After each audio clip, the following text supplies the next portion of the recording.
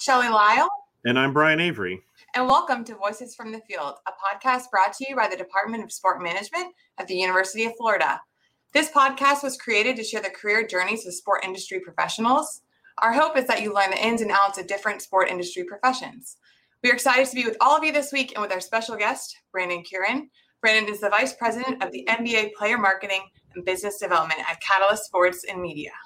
So Brandon double majored in business administration and communications and media at the University of California in Berkeley. He has completed multiple internships with companies such as Creative Arts Agency, CBS Interactive, and IMG. He worked for the Golden State Warriors in activation and game day operations.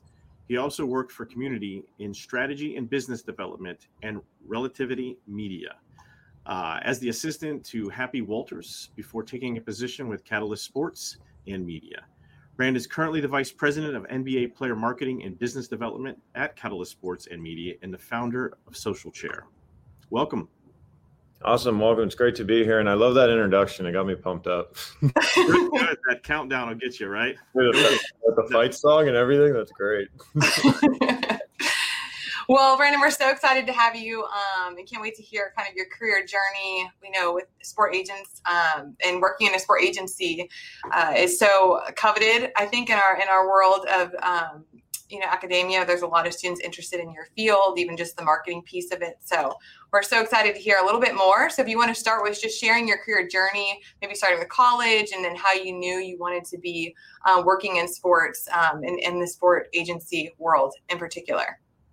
Yeah, so it actually started in high school. So I grew up in Los Angeles playing high school basketball, and this was a time when Los Angeles was really going through like a renaissance in terms of their players. So I played against guys like Drew Holiday, DeMar DeRozan, Solomon Hill, and this is when you had guys like Russell Westbrooks and James Hardens and Klay Thompson. So it was a really good time, and that's when I kind of really fell in love with the space. And then I realized, well, I'm not going to be able to go to the NBA. So what is my next best option? And that's like, I'll just work at a sports agency. And I really didn't know what that meant at the time. I mean, this was way back when like Entourage was on TV. So everyone kind of had the understanding what an agent does, but the sports agency realm outside of Jerry Maguire was really not that well established. So I went to school in the Bay Area at UC Berkeley. I double majored in the undergraduate business school there and in media studies, and quickly kind of learned the coursework I was learning there. Was a lot of classes like financial accounting, managerial accounting. And I was like, well, for what I want to do, this isn't going to be like the most useful information. So I was like, okay, I need to kind of just dive right in. So I immediately started working for the Cal Athletics department. That was a really good experience. And then that led to something with the Golden State Warriors, which I would do during the nights, during the week. So I would basically take the BART down to Oracle Arena. And it was funny because I would get paid for it, which was cool, but I would make like $40, but then the train ticket cost $5. And then I would have to eat dinner there, which was a hot dog. So that was another $5. So I netted about $30 But in college, you're definitely not complaining about that. And then after that, I did my first internship at a traditional agency where I interned at CAA in their sports group. CAA is the largest sports agency. They started as a talent agency kind of way back in the 70s, actually. And they're one of the largest names. And that was a really good experience because they do all the major sports. So they do NFL, they do MLB, they do NBA, they do hockey, they do golf, they do tennis. And then they also have their traditional agency arm, which does kind of like it does various like all your movie stars, your Steven Spielberg's, directors like that. So that was a really good experience to kind of open my eyes to what the agency world is. Then I got back to school. Then I did an internship with IMG College, which is now since merged with Learfield, I believe. But this was IMG. So that was cool because I got to work in like sponsorship management. So I essentially would do recap reports for the college teams. And that really gave them a lot more insight. And then I worked, and this was something I was actually really I worked for CBS Interactive. So this was my first non-sports internship. And I really do stress that to people because oftentimes when you're so focused on one area, it's all you do in terms of an experience. And that works for other jobs, but sports is so small and so hard to get a job in that it's really kind of a risk to put your eggs all into one basket. So there were times when I had doubt in my career. I was like, am I actually going to be able to get a job in sports? And then I was like, well, it's kind of hard to pivot now because when you take a look at my resume, it's sports. But I had this internship, which was in strategic partnerships and business development, which was a really good experience. And then after graduation, I worked at Wasserman in their brand management group. So worked with companies like Microsoft. That's when Microsoft first signed a deal with the NFL. That was a really good experience. And it was kind of outside of what I'd done on the player side. That's more so where you work with the brand. So like I'm the agency of record for Microsoft. I'm actually deciding who we sponsor in terms of the NFL, what players we work with. And then from there, it was an interesting journey. I interviewed in February for a job at what was called Relativity Media at the time with the CEO, and I actually didn't get it. And I was pretty bummed about that. But then the HR person was like, oh, I'll keep your resume on file. And like, we've all heard that a million times and it usually doesn't go anywhere. And then they actually did keep it on file. And in July, they gave me a call back and they're like, hey, we have a position opening for the second assistant to Happy Walters. And what was really cool about that is I already knew who Happy was just based on like being a fan of like just the agency space and just kind of working with various guys. So I immediately was like all in on this job. So I started as his second assistant, which was a really interesting experience because I never really had done like an assistant job before. So this is the pinnacle of not glamorous. This is like I'm answering phones, I'm preparing his office. Like I had to turn on ESPN every morning to the right channel, have that on, like have the fridge stocked, like schedule meetings, deal with the calls to the main line, which you get like a variety of people calling saying like some wild things. And you kind of have to judge like, oh, is this actually like, do I let this person actually kind of talk to Happy? And you kind of act as that first barrier to defense. But what's really good about it is you're kind of their right-hand person. So you really kind of learn a lot about who should be answering calls, who shouldn't, who we're recruiting, what's the dynamics between the different agents at the company. So that was a really good but hard experience. I always tell people like the one thing that always stuck with me is like his Starbucks order, and that's a venti skinny vanilla latte with an extra shot. And like I will forever have that tattooed in my brain because I used to have to go get that every day. And while I was in the middle of this job, I kind of realized this is actually pretty scary because if I don't, if I lost this job today, I can only be an assistant somewhere else. So I need to learn hard skills to actually kind of differentiate myself.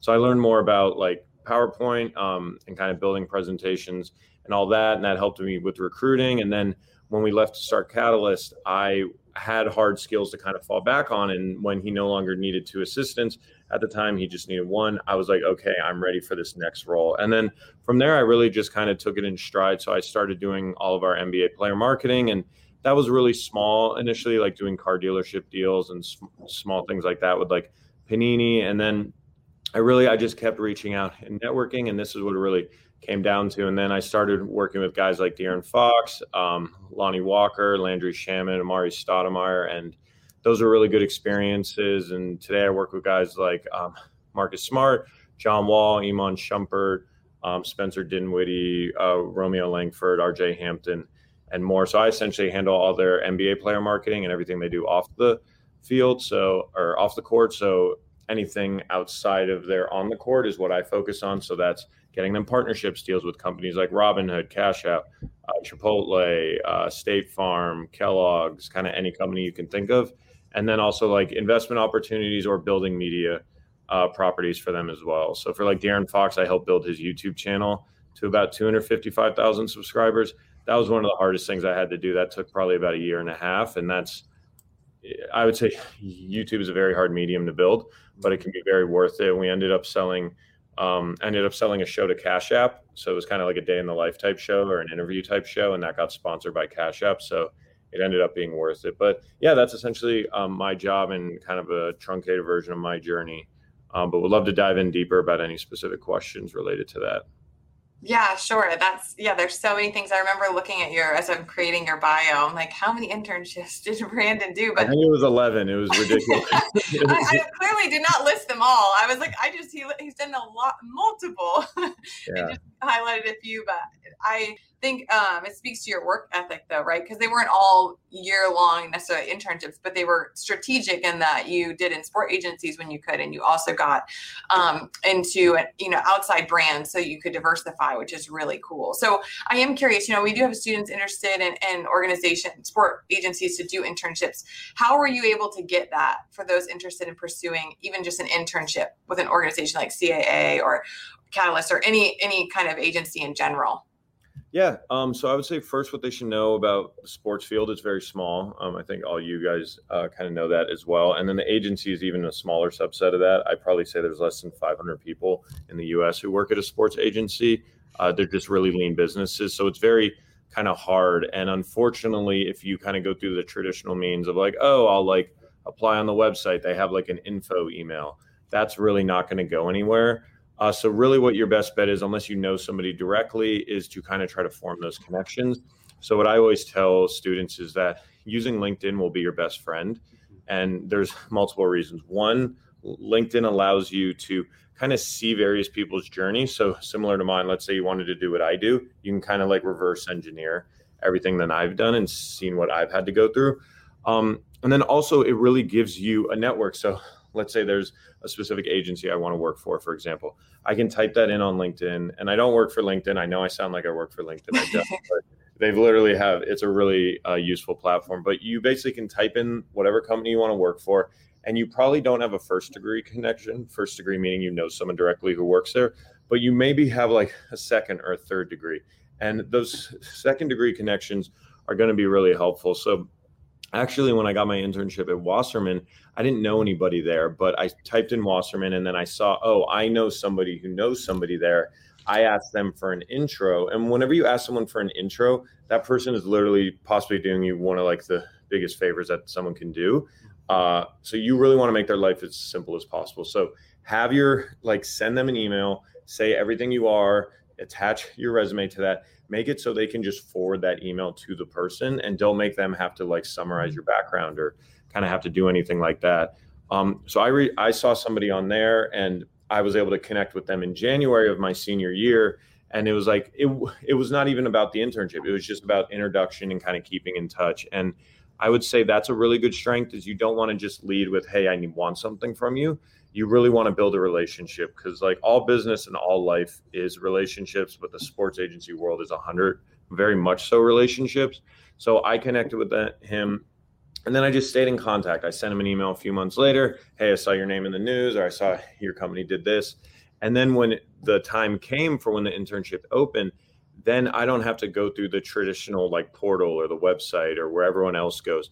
I can basically send him my info, and then he could send it directly to the hiring manager. And that's really critical, because it's not going to get you the job 100%, but you'll skip probably 70 or 80% of the hardest part, which is often just getting out of that candidate pool. So I would say, although it might feel good to just copy and paste the same email and send it to a bunch of different agencies, that's not what you're going to do. It's a people-based industry, so you need to have a people-based approach, and you need to literally find people who work there and build relationships with them. I love helping people out, so if I can be a resource to anybody, feel free to reach out to me on LinkedIn as well, because it's a very opaque industry to kind of get into, and I would love to kind of help more people get some transparency into it. We definitely appreciate that. I'm like, okay, we can be done now. We're just going to clip that one and send it to all of our students on like how to use LinkedIn well and apply for an agency. Because I agree. I think that like there's confusion and a lot of discouragement from students saying like, I just, I've applied to 25 different things and I haven't heard back from one. And because they are typically applying and like sending an email to the info, or they're applying mass, and we've talked to them a ton about having connections and reaching out, but that's a great example like of how to even reach out to the right person to get you, a step ahead of like the 500 to 1,000 applicant pool. For sure. That's great. And that's anything in life, not even just for sports agencies. Like there's a saying that your network is your net worth. And it's really never been true. Like I've actually tried to change this, but I've always kind of been like really independent. I don't want to rely on anyone else. I want to get by it on me, and that'll get you to a certain point. But even now at this stage of my career, I've kind of realized like it's okay to ask for help and reach out to people. And like, you really do want to have these relationships. Like I have relationships with our players and clients, and that really does take me a long way. So if anything does happen, I could still work directly with them and be able to help them directly. Because that's what it boils down to at the end of the day. Yeah, I'm going to clip that 30 seconds use LinkedIn, by the way, because I think it was the most succinct that we've offered thus far to our students, because we rail on them about the importance of using LinkedIn and networking and relationship building and how to start and establish those connections and continue that dialogue along their journey. So I really appreciate that insight. Now, as you said, 11 internships, if I recall correctly. And this is another thing that we keep telling our student body is do as many volunteering and internship opportunities you can get your hands on, A, to get the experience, but B, to get the exposure. Now, along that journey, and obviously, you've had a lot of success as you've progressed. How do you think you've evolved in the industry as a person, as a leader, innovator, if you will? I know that you've got some pretty great stories associated with your marketing efforts and player development considerations. So what does that look like in your day? Yeah, no, I think the evolving part's really interesting. I think when anyone has come from the assistant background, being someone's assistant really puts you in a specific mindset. Like you're hyper focused on these details, and you really do become this image to people of like, oh, that's Brandon, he's an assistant. And it's great because like what's great about an assistant is your job kind of has security, because as long as your boss is there and your boss is successful, you'll always be an extension of that. But obviously you don't want to continue to be an assistant for a long period of time. And the transition out of that is actually very challenging. And I actually hope to write about it soon on Medium as well, because once you're not an assistant anymore, then it's kind of like, okay, what am I paying you for? Because previously you have your boss. So it's like, okay, that's safe. But now it's like, okay, now you have to prove your self-worth. And it's like, so what are you contributing to the company? And so when I first came out as an assistant, you take on everything under the sun. You're like, oh, the office needs more furniture, I'll do that. Oh, like we need to get a website, I'll buy the domain. Oh, we need to build the website, I'll find a developer. Like you end up taking on a million different things to try to add value, which is really good initially. But then one of my old bosses, Josh Schwartz, told me, he was like, you actually have to focus in on one area. So I remember it was interesting because you're like, I'm an assistant, I'm focused on this. And then you're not an assistant, you're doing all these things. And then you really have to like kind of hone in on like, okay, this is where I need to focus my best efforts on. So I would really try to like, at a certain point, I was like, I don't want to manage the website. I don't want to deal with any of this stuff. I don't want to deal with that. Like I need to focus on what generates revenue for the company. And that's when I kind of honed in on the player marketing and stuff. So that's what, in terms of evolving in your career, it's a really interesting transition, because a lot of people in entertainment and sports particularly, they get really trapped in kind of the assistant world and like kind of the problems that you deal with in an assistant world. And I really just kind of zoomed out on that. And I was like, this is great. There's like these issues with like, oh, the phone and answering phones and scheduling meetings, but like, this isn't something I want to have to be like thinking about in a year or two. Like these are kind of small problems. You kind of have to think in terms of like, what can I contribute to the company as a whole that will help with the bottom line? And then in terms of like the player branding and development, all that, that's where I found a lane. And that's where I got really excited about, because to me, I think I'm biased towards NBA players because I work with them, but I think these athletes really get shortchanged a lot, not only in the media, but just in like the public perception. People think they're very one-dimensional. And I think it's really unfortunate because a lot of these players, like it's hard for us on this call to relate to someone who's like 6'8", 220 pounds and super athletic, but they probably like the same music as we do, or they like the same clothes, or they play the same video games. Those are much deeper connections to have from a fan to athlete perspective. So the fact that a lot of people weren't tapping into that was frustrating, and they would kind of be more so traditional in how they did their player marketing. So I was really there was a big moment where like gaming really kind of like took over the sports world in like 2016, 2017. And like, I was really like involved with that because I was like, our guys play video. Like people don't realize an NBA player's schedule is like, you get to practice at like 9 or 10, you practice for like a few hours, you have lunch, and then you're home by like 2 or 3. And you have the rest of the day to yourself. And these kids are like 19 years old at times.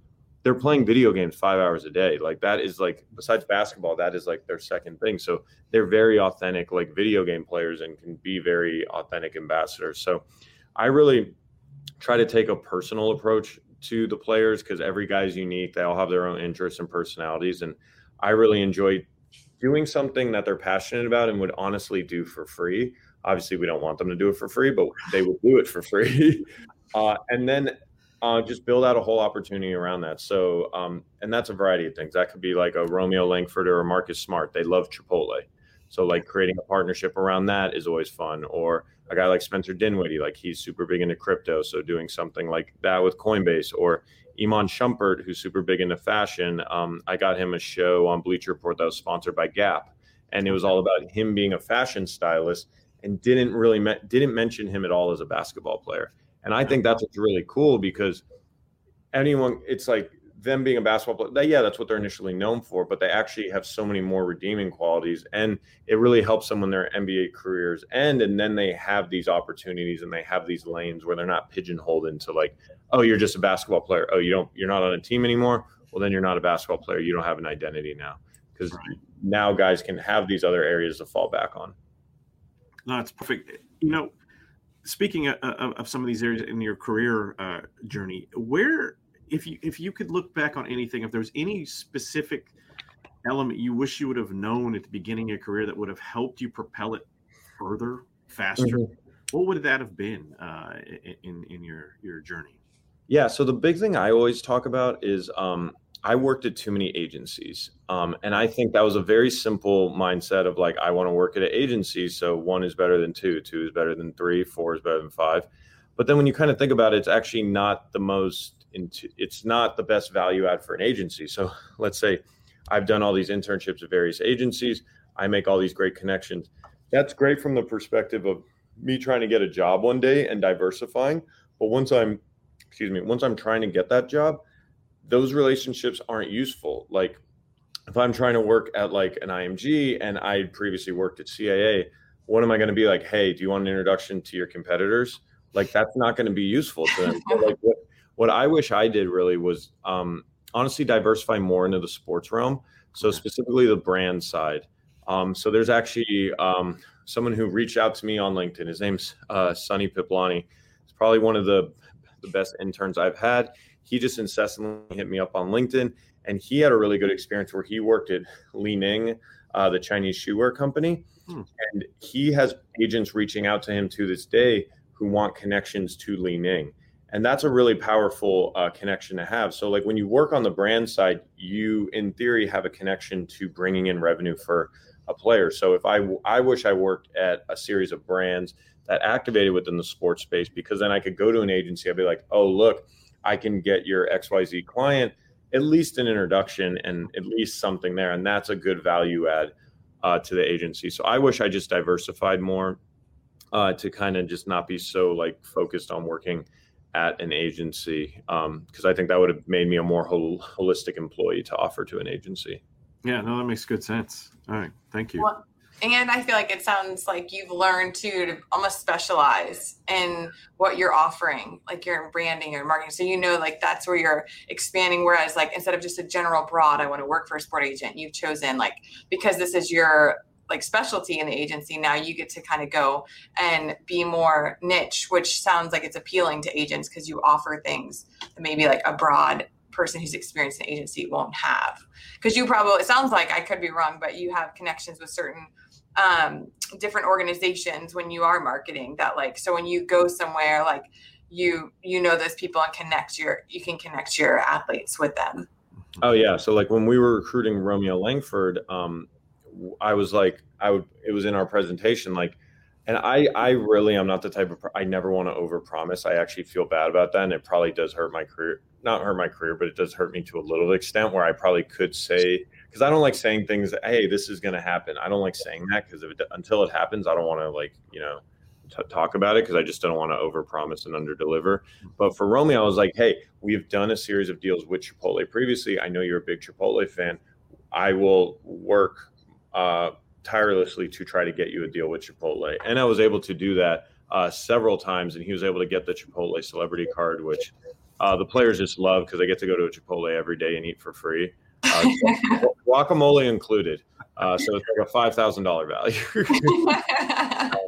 But yeah, you really want to be able to have something tangible. And I think that's with anything in a career is just like, don't get so caught up in like the theoretical, or like, even if you're at an internship that's useful, like you want to have specific takeaways from that. Like, don't just have like, oh, I learned this lesson, like have these 3 connections that you made, or maybe while you were working for the athletic department, you made a connection at one of their partner sponsors, and then you like built that relationship. Like there's a lot of things in retrospect I could have did better, but I mean, at the time I was like 19, so who knows what I was thinking. So well, you've done well so far, so I think you're all right. Okay, and speaking of people, and who are 3 people who've been the most influential to you in your career journey, and why? Yeah, I would say the first is Happy Walters, obviously, who I started as an assistant, as my boss. He really kind of helped me just pull everything together. And then he also gave me the opportunity to kind of start doing this player marketing. So how it worked out is the person who was in charge of our player marketing had just left the company. And no one ever said, hey, Brandon, like you're going to take this over. And it would probably have been an overstep because at that point I'd only done like some local car dealership deals and I hadn't even done a paid deal at that time. But he really saw in me, in my work ethic, and saw like, okay, this is a good time to give Brandon this opportunity. And I kind of just took the opportunity and ran with it and just kind of just worked incessantly on it. Another person I would say who was very influential was Amy Ross, who is Happy's assistant and who actually hired me as a second assistant. She really changed how I approach problems. So I specifically remember when I first started as the second assistant, we would sit across from each other in Happy's office over here.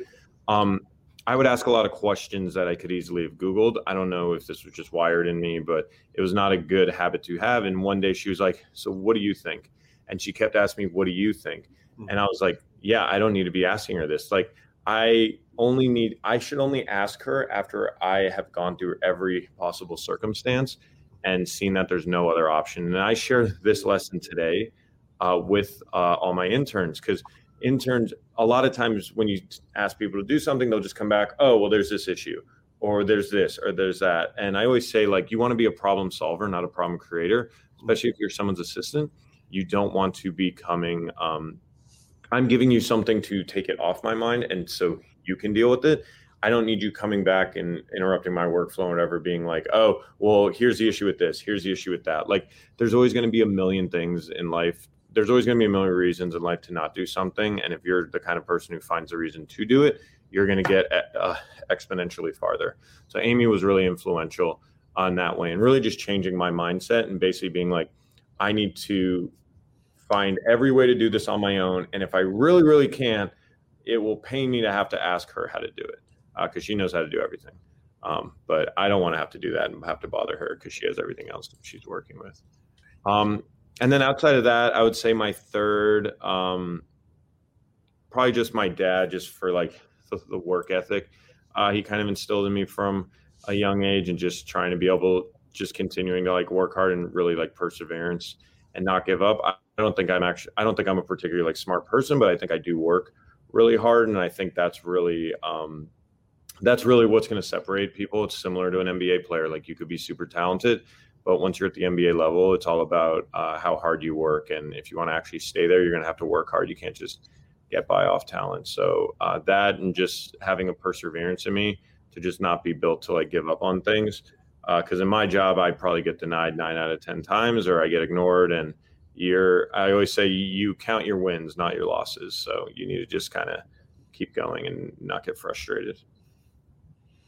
No, it's great advice. You know, speaking of like your career trajectory and all that, and agencies in general, how have you seen the industry grow and change, and what do you think the hot topics on the horizon might look like? Yeah, no, that's great. It's a great question. So what I've seen in my time, so I started my career in the term of what I call like a mega agency. So that's when like CAA started in 2006, and they essentially, when any of these agencies starts, they acquire a bunch of smaller ones, and then they go across a bunch of sports. And what CAA has done really well is, and it really speaks volumes to the sports agency world, CAA is one of the oldest sports agencies. They're barely 15 years old. And that just shows you kind of the nature of the sports agency business in terms of like how the agencies are run and the careers and everything, and like the fact you're able to keep something together that long. So that was kind of the beginning of like the mega agency, where a lot of players were like, okay, I don't view myself as just a player. I view myself as a brand, an actor, an actress, an investor, a producer, and everything like that. So that led to a lot of other mega agencies. So when I was working, we were Relativity Sports. Relativity Sports at the time was the second largest agency behind CAA. So we had like 400 clients across baseball, basketball, and football. And CAA's value add was like, look, we're not only a sports agency, but we're connected to a talent agency. So if you want to ever like produce content, act, do voiceovers, anything like that, we're able to get you opportunities in that. And then Relativity did something interesting where Relativity was an independent movie studio, which produced movies like Limitless, Masterminds, other ones like that. And what they really wanted to do was kind of take it a step further and not only be like, hey, we're not only the agents for these people, we're the ones who are creating this content as well. So that's when the whole realm, like the mega agency, has taken off. I think since then, because of rising salaries, I think a lot of guys view themselves, as they rightfully should, is like, why does my agent need 5 other clients? He should just be my guy. So like Kevin Durant, for example, his manager and agent's Richard Kleiman. He has 1 client. It's Kevin Durant. That's all he kind of needs. So I think you kind of saw these rounds where like the mega agencies, and then players are kind of so like one player can bring in so much commission that you don't really need all that. So then you kind of had a return to like the boutique model, where guys are working at boutique agencies and they want to be at somewhere that's a lot closer, and they feel like, we have the same capabilities as this, but it's a real tighter knit. But then from that, then it kind of goes through the same cycle. And then people, as you're growing as a successful boutique, then you try to get into other sports as well. I think NIL is going to be really big. I've mentioned this before, but it really changes the paradigm of how recruiting goes.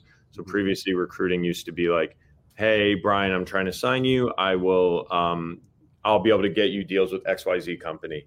And you would sign and be like, great, let's do it. Where are the deals? And then a lot of agents, as I kind of mentioned earlier, they can overpromise and underdeliver. But at that point, you're kind of already ingratiated with them so much that it's kind of like, oh, well, it's too late. Now it's after the fact. Now the paradigms really shift where players can like test out agencies. So you're seeing a lot of guys sign with agencies for NIL representation. So that's them specifically. Okay, what marketing deals can you bring me? So you're definitely in the lead to eventually sign that player, but it is yours to lose as well. So that's kind of the biggest kind of change that's been happening. And I think it's for the better because players can now make more informed decisions. Okay. And speaking of NIL and obviously some of the transitions into that realm, how can students prepare themselves for that change in direction, say in professional sports or even at the collegiate levels? Yeah, I would say first I would try to get verified on Instagram, and then Instagram, Twitter, TikTok. Those are kind of the big main ones. And then I would really just try to build your following. Like that is what these companies look at the end of the day. And you'll see a lot of the top deals, like the twins from Fresno State. They play women's basketball for Fresno State, which isn't like a powerhouse basketball school by any means. But they have a huge following on TikTok. And that's what drives the bottom line for them at the end of the day. So I would say like really have your social media in order. I would say there's a lot of players who might be a top player coming out, but if you don't have the following to kind of back it up, it's really hard for a brand to see the immediate value add. I mean, I always wonder what it was like to work in this space like 20 years ago when it was just off like cute scores and there was no social media. And it was just like, oh, I think people like this guy. Oh, he was on a commercial. Like, oh, this is great. Like it was so like arbitrary and there's no way to measure it. Now it's very measured where like whenever we do deals with brands afterwards, they're like, okay, can you send us like the views and like the metrics? And they often have their own software that can measure that as well. So I would say really try to not only have a social media, like a very tidy presence and have followers and engagement and all that. Engagement mattering more than followers. So actually getting people to engage with your posts and have a good engagement ratio. But also having like an interesting kind of edge. And I don't know what that could be. It could be that you play video games for 12 hours a day. It could be that you want to be a fashion designer. It could be that you make music. It could be that you were a walk-on and you have a great story. Just some edge in that there's like finding some unique story to tell will make you really different, because a lot of players you've seen do really well, they have very interesting stories that people want to talk about generally, you know, like, and oftentimes being a great player isn't the most interesting story. It's the most traditional one, but it's 100% cliche at this point. Like, oh, a guy started from nothing, became a great player. It's tried and true, and it works, but it's been told a million times. If you can have someone who's really coming from a different background or some unique perspective, that's really going to separate you when brands are taking a look at you, because they all just want to generate earned media, which is media you're not paying for essentially. So like actually getting clicks and people genuinely being interested in stuff. That's when you really know you've hit it with a brand. Okay. That's great. Yeah. Good advice. Yeah. It's so interesting. It reminds me, like, people can't really relate. Not everyone can relate to a, like you said, 6'8" basketball player. And from even in their story, but there are other areas of their lives that the general population, whether that's in the arts or in music or in, you know, whatever fashion design, that are like, oh yeah, like I'm into that too. So again, it's relational. Like it's being able to stay connected almost to somebody. Mm-hmm. Yeah, 100%.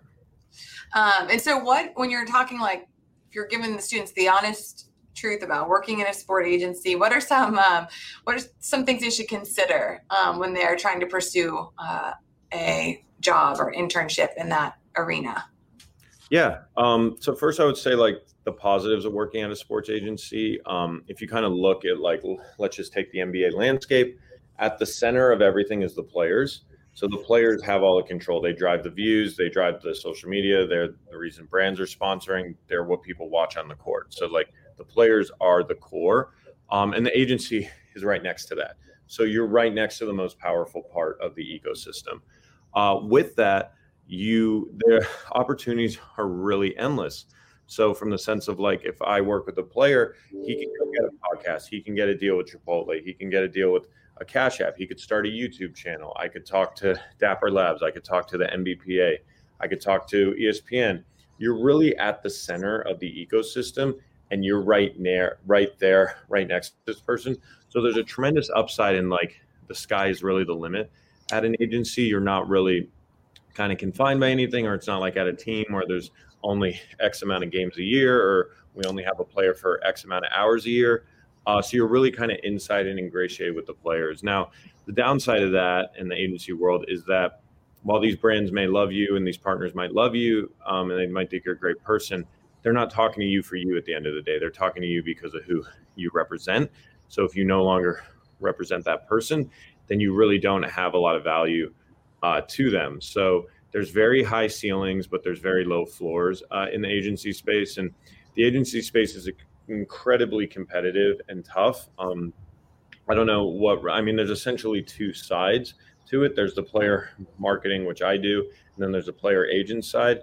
Player agent side, you have to be comfortable going to sleep every night knowing someone is trying to steal your clients pretty much all the time. And it's never been easier to reach them. Previously, I imagine it was kind of nice because it's like, oh, you don't have this guy's phone number. Like, maybe you'll see him at a game, but there's not that much. Now you can just get numbers from other players.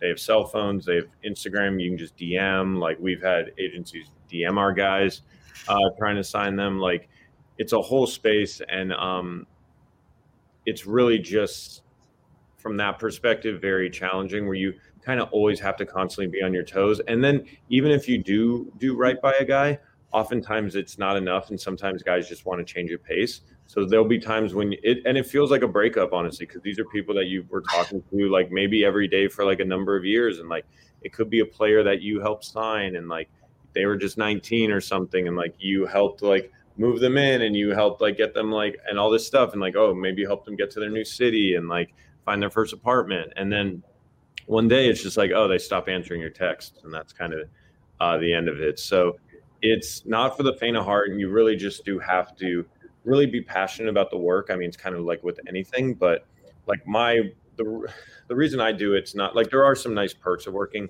at an agency. Like, oh, if you're close with the player, he could leave you tickets for a game.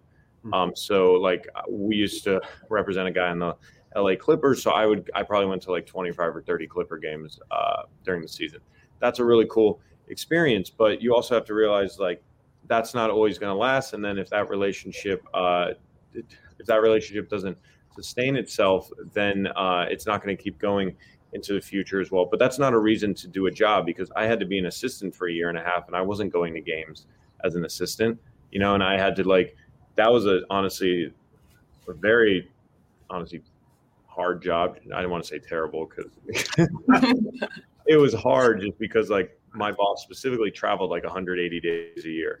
And when he's traveling, you have to kind of plan that, and you have to be available, and you're in different time zones, and you have to sleep with your phone on. It's really not the best experience. And what's going to get you through that is if you have a clear why and why you want to do that. And my thing is I really love seeing these guys grow from 19-year-old players to guys who start families and have kids, and really help setting them up and building them for their career during basketball, but also after basketball as well. So that's what my motivator is. So I would say a lot of people who want to work at an agency really have a misconception of what it's like, because when you really don't see agents. You hear about them on the news, and then you see them at the NBA draft, sitting at the table with the family, and you're like, oh, that's a cool job, I'll do that. And what you don't know is that agent could be getting fired while they're sitting at that table, or their client could be getting traded, or they could be falling in the draft boards, and then it's didn't you tell me we're going top 15 and now we're going 30th? What happened here? So I think anything in life, everything's not as good as it seems, but if you do genuinely enjoy the work, it could be a really rewarding profession. And it's a very small industry as well. And if you do good work by people, the word does get around. So that is rewarding in that sense as well. Yeah, I thought the legal world was cutthroat until today, Brandon. So, so beyond that, though, you've talked a lot about internships and your role you played as being one, and you explained or expressed that you've had a couple, maybe even you maintain a few all at one time. What are you looking for in internships and or interns in the hiring of students as they graduate from colleges and whatnot for these jobs? Yeah, well, the first thing is I don't want you to say you want to work in sports because you've been a sports fan your entire life. I cannot echo that enough. It's true. Everyone's a sports fan. I literally Googled it, and I found a statistic that said 70% of the U.S. are sports fans. So you're not only not differentiating yourself, is you're wasting a really good opportunity to tell people why you're why you want to do this job. So you really have to find your why in that sense. And then what I really look for is I just want to see people who've taken something from start to finish. So there's people who can do things. It's oh, I've taken these classes and I've done this and that. But I think when someone starts something on their own and they've really built their own kind of whatever it is, maybe a blog, or maybe they've done their own NIL deals, or maybe it's something like that. That is what I really value. I just want to see somebody who can take something from start to finish and show, because even just doing that is actually so revealing of who they are as a person. Because when you're doing something you had to come up with this idea, so you had some original thought, then you actually took action on it, then you probably encountered some issues, so you had to probably iterate or find ways to make it work, and then you're doing the work to sustain it as well. I think that's kind of the most telling aspect of what you can really show if you're trying to work for somebody. And then if you're going in with the internship, that's always great. And then obviously, that obviously just being kind of knowing what's going on in the industry as well and being able to speak about it is very knowledgeable. From the job perspective, if you're not interviewing for an assistant role, then you need to have a clear value add. Bottom line, how are you going to help the agency generate revenue? You might not have to at this point, but that's really where your mindset should be, because then you're going to align yourself with your future growth there. So It depends versus internship versus agency or versus full-time. I'm almost sensing a entrepreneurial type person, just independent go-getter, creating, building, and seeing it through. So that's good insight to provide. I have a student right now who is creating custom shoes. I'm trying to look into the branding and the name, image, likeness space. So I love that, creativity and or desire to try to connect with students and or create opportunities for her and or others in the sport world. So that's great. Beyond that, is there a way for our students to connect with you in some capacity where if they wanted to kind of pick up on an additional, dialogue or conversation about what you're discussing today, that you'd be willing to kind of connect with them on that platform and engage? Yeah, no, 100%. I would say my LinkedIn is the best place to reach out to me. So Okay. it's just my name, Brandon Curran, Curran. Okay. And that's kind of the best way, but just the best place to connect with me. Just shoot me a message. Although I will say, like, I do get a lot of incoming messages. Yeah. So the ones that do break through, or like I have people who reach out and say, like, hey, we have similar friends, we should connect, or like we're in similar circles, or like they just use the generic kind of lesson. If you could really customize it, that Okay. really helps separate whether it's you went to the same school as me, you work for this team, or just compliment them on something they've done publicly. Like that's always like people love to be complimented and they love to talk about themselves. Yeah. So like, if you could like tap into that, Right. why not, you know? I think it's so true though, but I just think it's funny that you're like literally saying it. Right. I'm pragmatic about it. I always open those, I promise. Just like you're saying, it's like, oh yeah, I like that. I like this style. So just take time and effort, because like even if you're off, especially if you're a college student, even if you say something like completely egregious, but I could see you put in effort, Right. I'm gonna still like, I'd be like, all right, they're young, maybe they don't fully understand, Right. but I see the effort is here and they just kind of need to be pointed in the right direction. So I would gladly help, but don't Okay. just send 500 like requests on LinkedIn, type in agency and add everybody at once. Be like, all right, that was a good day's work. Because basically, I used to have a teacher in high school, and his saying was "crap in, crap out." Right. So if you put in like a poor effort, you're going to get a poor effort back. So you need to actually, if you put in effort, hopefully they'll be able to. And if not, you just keep trying. Like someone's eventually going to hit. So that's all you really have to focus on. Perfect. No, that's great advice. Now, beyond the fun that we've had having this conversation, we also like to go a little bit further. And we have this rapid fire Q&A session that we do just to kind of get to know you. And now, I promise it's chock full of lighthearted questions, so no worries. With that said, I'm going to hand it over to Shelly. Okay, yes. So I didn't send you these because we typically don't send them to our guests. It's only 1 minute. You can pass on any question. And it's kind of one of those, whatever comes to the top of your mind when I ask the question. But I'm going to set a timer and we're just going to see how many you get through. Are you ready? Awesome. I'm going to call my PR person first about this. We'll edit out anything you need. I'm kidding. No, that's great. Okay, here we go. When you were little, what did you want to be when you grew up? An NBA player. Favorite sport to play? Basketball. What's the worst haircut you've ever had? A bowl cut. Name 2 daily habits. Drinking a lot of water and eating salad. Favorite zoo animal? Ooh, lion. First job? Oh man. I was a camp counselor at a summer camp near my house, which is a very stressful job. Mountains or beaches? The mountains when they lead into the beach. So very LA specific answer. Okay. LinkedIn or Twitter? LinkedIn. Favorite type of food? Is a salad a type of food? I guess not. No, it is. Yeah. And favorite holiday? Last one. For drinking 4th of July, for not Christmas. Perfect. There you go. Those are Yeah, well done. Very California-esque answers. Yeah. I definitely have another favorite food besides a salad. I regret that one. No, that's fair. That's fair. So, Brandon, it's been a real pleasure. We appreciate you joining us today and taking the time to share your professional endeavors. I am certain that University of Florida Department of Sport Management, our students, faculty, and/or alumni appreciate and value your thoughts. With that said, please follow us on Twitter, Instagram, Facebook at UFSPM. We are your hosts, Brian Avery. And Shelly Lyle. We like to close with a little Go Gators, right? We are Gator Chow. There you go. Not to mention, Brandon, you're the first to be in our podcast studio. As you can see behind, you've got the UFSPM logo. So, we are not in it together at this point. Not yet. Shortly after COVID, but yeah. So thank you again, Brandon, for joining us today. I appreciate it. I'm excited to connect with some of the students.